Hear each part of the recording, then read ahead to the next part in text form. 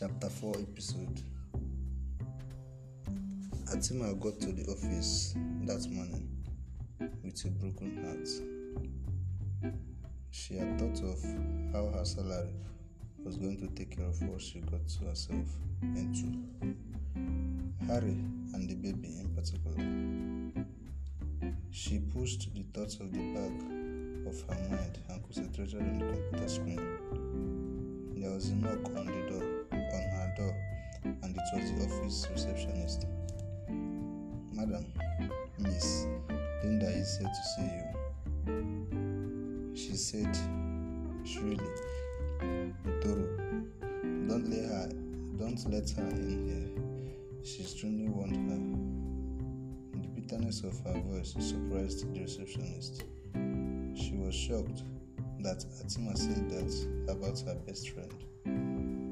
She still stood by the door. "What are you waiting for?" Atima backed angrily. "Madam, I want to be sure," she said.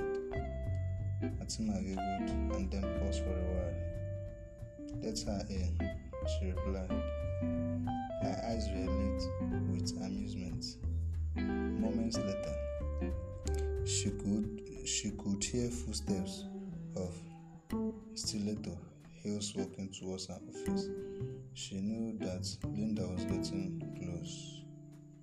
She breathed a sigh of relief, ignoring the tiny inner voice that told her to be rude. Linda looked amazingly fabulous. She sprayed her hair gold and painted her nails lemon.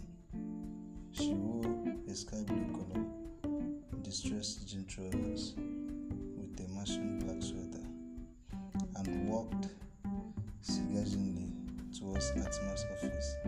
A little smile pricked her mouth